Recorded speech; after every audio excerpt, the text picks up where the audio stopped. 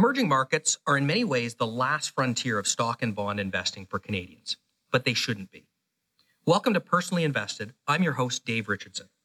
In 1820, Southeast Asia alone was responsible for 55% of the world's economic output. That number dropped to only 15% by 1950. By 2020, the IMF projects that number again will exceed 40%. And that does not include the amazing things that are happening in the Middle East, Africa, emerging Europe, and Latin America. If you believe in the adage that investors should go where the growth is, then emerging markets is a place many Canadian investors should be looking at for their portfolios. However, because of the diversity of options in emerging markets, having the right expertise on your side is important. In this episode of Personally Invested, I'm joined by Philippe Langham and Laurence Bensafi. In his role as the head of emerging market equities at RBC Global Asset Management, Phil oversees a team in London that manages over $5 billion in assets for Canadian investors. Laurence is a critical part of that team with a specialty in the very interesting area of dividend-paying stocks in emerging markets, something I think will be particularly interesting for Canadian investors. When you listen to our discussion, you'll get a sense of their experience and the team approach they employ to unlocking this last frontier of investing for Canadians. And they're a lot of fun too. Enjoy. All right, Phil and Laurence, thanks for joining us today. Great to have you here. We're here in London. One of these days we're going to get this format right and do these interviews in a pub. But we're here in a studio today. Emerging markets is a fantastic story, and I'm over in London on a trip, and so we wanted to get you together because you're based out of London with your teams, managing emerging markets in a lot of different ways. And the emerging market story, as we say, is something that Canadian investors really should be on, and maybe have been reluctant to get there. But for you, it's the emerging markets are natural. You've always it's an area where you're comfortable. You understand the opportunity. We were talking earlier, Phil. You're from London, but I asked you the Philippe as the spelling, the French spelling of your first name, because my daughter's name is Isabelle, and we use the French spelling as opposed to some of the more popular derivatives. But the Philippe, where does that come from, Phil? Well, yeah, my mother was actually born in Morocco, and French was her first language. She moved to London when she was about 22 or 23. So actually, at home, I spoke both French and English for my first 5 years. But once I started school, I actually refused to speak French after that, which was a big mistake of mine. I have the same experience growing up. I grew up in Montreal and lost all my French when I moved to Toronto. It's not a smart thing to do. Of course, Laurence, your French is fantastic because you're from Toulouse, correct? I'm from Toulouse, but often people ask me, wow, your French is really good. Where did you learn? I say, I'm French. So clearly I've got a kind of a weird accent that is kind of mixed from the south of France. And then I lived in Paris for 7 years. Then I've been in London for 13 years. So I've got like a mix. And I probably speak half French, half English, even when I speak French. So. And one of your parents is Algerian. Yeah, my dad is Algerian and my mother is half Italian and half French. Wow. So we've got an interesting combination of backgrounds. And now is that what, in some ways, that emerging market background, is that what led you to an interest in emerging markets in any way? Well, actually, for me, when I left university, I qualified as an accountant. At that time, accountancy was the main financial qualification that existed. I then went travelling to Asia for a year, and really that's when I fell in love with emerging markets. I fell in love with the dynamism, the different cultures, the real feeling that people had in terms of wanting to be successful. And I very much wanted to get a role that combined my financial background and the dynamism and the different cultures that I saw, and was very fortunate at that time to get a role as an emerging market analyst. And that's really the essence of the excitement that investors should have about emerging markets as well, correct? Because there's just amazing things going on in these That's parts right. of the world? There's always different things going on. Really, no, for us in our jobs, no 2 days are ever the same. And really, the whole story about emerging markets is the growth that we see. 25 years ago, emerging markets represented something like 35% of global GDP. It's now 55% of global GDP. So really a very exciting area to be in. Yeah. And you obviously have a similar excitement. Now, did you did not start working in the emerging market area? How did you to get into this part No, of that's the true. markets? I started to work more covering global equities, and I started to do a little bit on Asia, and I was like, wow, it looks really interesting compared to always the same companies when you cover Europe or the US. Exactly what Phil said. For us, every day we come up with new companies we never heard about actually, because there's constant new, even countries are coming up. We've been investing recently in countries where I never invested before, like Bangladesh or Argentina. So there's always something new, and it's very, very exciting. And one thing that is important, and when I talk to investors a little bit everywhere, people tend to have a very big home bias. So when I go in Canada, people have a large portion of their Canadians portfolio. actually are among the worst in the worst, world I in know, terms but- of having the home bias. But I tell them, it's the same everywhere. I go to France, they own French equities. We talk in the UK to clients, so it's totally normal. So, but it's normal, but it's a shame because you miss out on a lot of great opportunities, as Phil said. So we see also our job, I think, in kind of educating people, but in a good way, just telling them, look, I know it looks a bit scary from the outside, but we've been to the countries, we've been covering those countries for a very long time, and there are a lot of good things in those countries. A new portfolio can really benefit from exposure. And that's the essence of one of the things I remember hearing you say many years ago, is this whole idea that when you say you're investing in a new country for the first time, or a company that you may not have heard of, that's really the opportunity you have as an investment manager to add that extra edge, because there's not a lot of people following some of these companies. So you apply that great background you have, and No, absolutely. I think if you look at different areas of global markets, a lot of people would say that a lot of areas have become quite efficient. But emerging markets, and particularly smaller emerging markets and smaller emerging market countries, are one area that really are truly inefficient, and one area where it is possible for active managers who do their homework, who do their research, to be able to add value. Absolutely. yeah, and just the whole idea of efficiency and inefficiency is, for a company on the S&P 500 in the U.S., there are hundreds, if not thousands, if not tens of thousands of people who are covering these large stocks. But as you say, a small company in Bangladesh, maybe not so. There could be something great happening, and the market just doesn't realize, and you flush it out, and you go and visit it, correct? Yes, totally. Yeah, we do about 500 company meetings a year overall. So 8 of us on the team. We visit 2 to 3 countries per year, each of us. So that's a lot of companies we visit in the end. And then we go on the ground. Phil, you were in Bangladesh only last few Well, months. it was actually, I went to Bangladesh last March, so about a year ago. First time I've been there. And really very exciting, very dynamic country, large population, and it very much felt to me like India 15 or 20 years ago. You can really feel, GDP per capita is still extremely low in a country like Bangladesh, but the opportunity for growth, the low penetration that you see in a lot of different industries really makes it very interesting. And so few analysts cover companies in that area, so a very exciting opportunity. Yeah, and 6 months ago, that was your favorite emerging market. Is that still the one you like, or is something else popped up on the?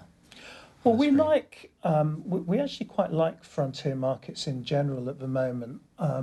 We did feel with frontier markets 3 or 4 years ago that valuations looked quite extended. So essentially, frontier markets are the emerging markets, for those emerging markets at an earlier stage of development, and these can present quite interesting long-term opportunities.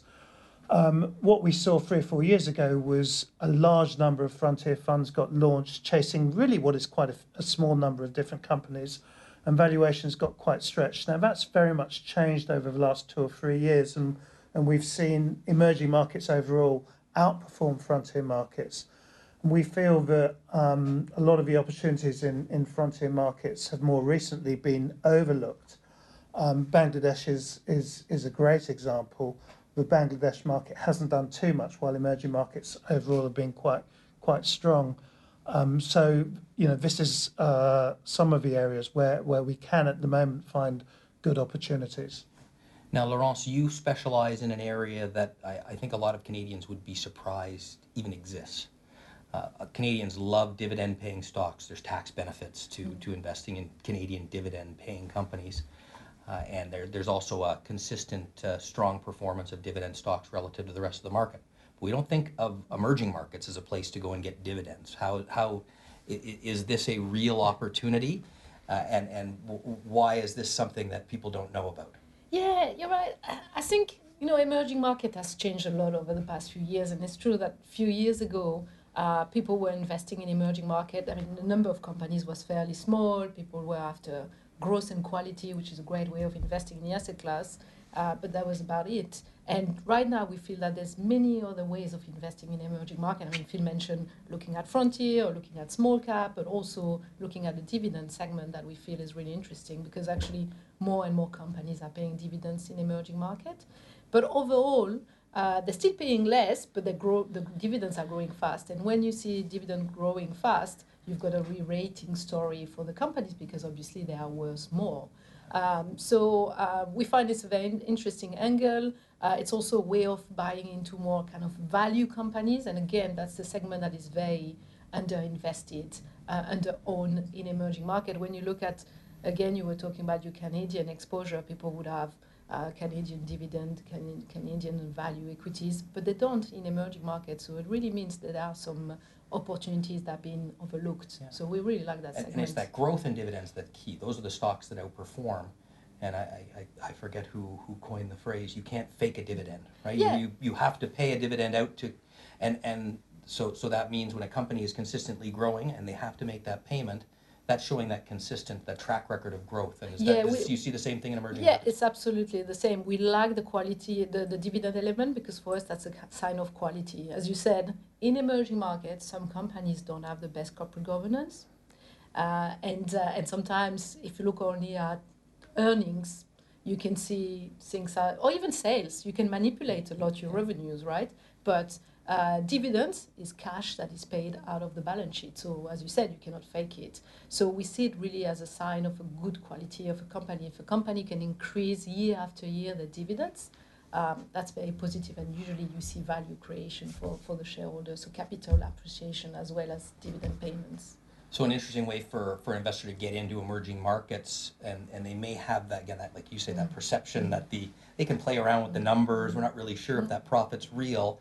But with a dividend, you've got to pay it. So small caps, though, Phil. If an investor in Canada is worried about going outside of Canada, maybe even to the U.S. or to Europe, when you start to talk about emerging market or frontier companies that are small cap, is that just the last frontier of risk for an investor? It's interesting. People would naturally perceive emerging market small caps as being risky. What's interesting actually is if you look at the whole emerging market universe, small caps actually are lower risk than large caps in emerging markets. The reason is, first of all, they have lower volatility, they have a lower beta with the MSCI World, a lower correlation with the MSCI World. And the reason is, first of all, that they tend to be far less followed. Also, if you look at emerging market small caps, they tend to be in much less cyclical sectors, so not so much in the materials, energy sector, much more in the domestic sectors such as consumer discretionary, consumer staples, healthcare, financials. The other thing is that what you see with emerging market small caps is that they tend to be family owned. Family owned companies over the long term tend to perform well. Far less of state-owned enterprises, which tend to be much more cyclical and often are not run for minority shareholders. So all reasons that, interestingly enough, despite the fact that emerging market small caps actually have tended to outperform over the longer term, they actually offer, surprisingly enough, lower risk. So I know the question everyone's asking, particularly people who are listening. What's your favorite place that you've traveled to in this capacity? Well, I enjoyed going to the very early stage emerging markets and the frontier markets. So for me, I was fortunate enough to go to Vietnam when it first opened up. Laurence mentioned Bangladesh. I found that absolutely fascinating. I was there last year. And she also mentioned somewhere I also went to last year, Argentina. Argentina's been almost uninvestable for several years, really, because of sort of very poor politics. That's changed again in the last year or so, and I really found Argentina very fascinating. And for me, a lot of these countries that have relatively small number of investors at the moment, which are relatively undiscovered, for me are the most fascinating. I think for me, one of my favorite countries is South Africa. First, it's one of the most beautiful countries in the world, but also when you consider how the country functions, kind of with this kind of equilibrium between, of course, the white population that owns pretty much everything, but still the black population that is a majority and is in power, but is really struggling, and the kind of the struggle, I would say, the country is in, was being one of the richest in terms of resources. So I think I'm really, I was there just also in December, and we went there just before the change in power, and it's really fascinating to see what's going to happen as next step, because this country should be really one of one of the best in the world in terms of wealth and potential. So I think that's really one we follow very closely, and we find actually some of the best companies really in our countries in South Africa, very, very good managements and franchises. So it has to be one of our top countries as well. Canada is very beautiful too, you know. And the International Monetary Fund back in the early 1990s said we were an emerging market at that point. So we've come a long way since there. So you can see how things can develop very quickly. Let me just finish off, because you work so well together, and you came to at different times to the firm. What have you learned from working with Laurence?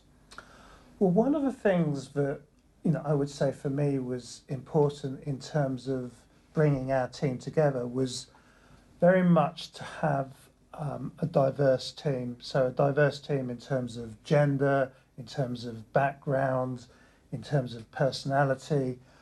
I really didn't want to have a team of people identical to myself, thinking the same way as myself. I've always felt it was very important for us to have, as a team, a culture of discussion and debate, to have different opinions. Laurence has much more of a quantitative background, a contrarian background, a value background. I've always tended to focus on areas such as management, high quality compounding companies. So it's great that we can have, as a team, a discussion with different points of view. And Laurence has really been instrumental in terms of bringing that to our team. Yeah, diversity in a portfolio is important, which is one of the themes of adding emerging markets. But it's also so important in teams managing money. We've just seen that so much. Absolutely. And you look at the success that you've had; it's definitely been a big part. You learned anything from Phil the Thrill? Not really. Yeah, no. After I said all those nice things as well. Yeah, no, I mean, absolutely. I've always had, Phil mentioned it, when I started back a long time ago in more global equities, I always had this kind of contrarian kind of value background. And I learned so much from Phil. Now, every time I look at a stock, I got this little voice here. What would Phil say? Because I mean, he's an amazing investor, right? He has an amazing track record, and he's really thinking differently from other people, which I think is how you add value. So when I look at something, I'm always has a little voice and be like, oh no, don't look at this company, it's rubbish. So it's really great for me. The other thing is that Phil is an amazing manager. I mean, I want to talk, you are also an amazing manager of people, but that's so key, I think, because you can be, the best fund manager, but if you cannot manage a team, properly, Well, you're thank not you, going to get Laura. anywhere. You've never said that to me before. You'll never get anywhere, right? Because you're going to be on your own, and you cannot do anything on your own, right? So Phil has built a great team, and people that love working with him, really, they would do anything for him, almost. So I think that, and it's very rare. It's very rare, I think, that you find a really great fund manager and a great manager. And I think that's been really the main reason for the success of the team, is that Phil has those two qualities, really. I'm blushing now. Well, but it's true when you sit amongst the team. It's an incredibly, and I say, diverse viewpoints. A lot of ideas being passed around, and in a very open environment, and that is the hallmark of a good leader and at the top of the group, Phil. So it's too bad this is a podcast. See, really is live. So we'll do a different approach here. We'll be a bit contrarian. Instead of going to a lovely pub in London, why don't we go find a sophisticated wine bar with some lovely French wine for Sounds good. Laurence, and we'll finish up the day there. Let's do Thanks, that. thanks for joining me. Thank you, Thank you. Dave. Thank you for listening to Personally Invested. If you have suggestions for future podcasts, please email us at rbcgampodcasts@rbc.com.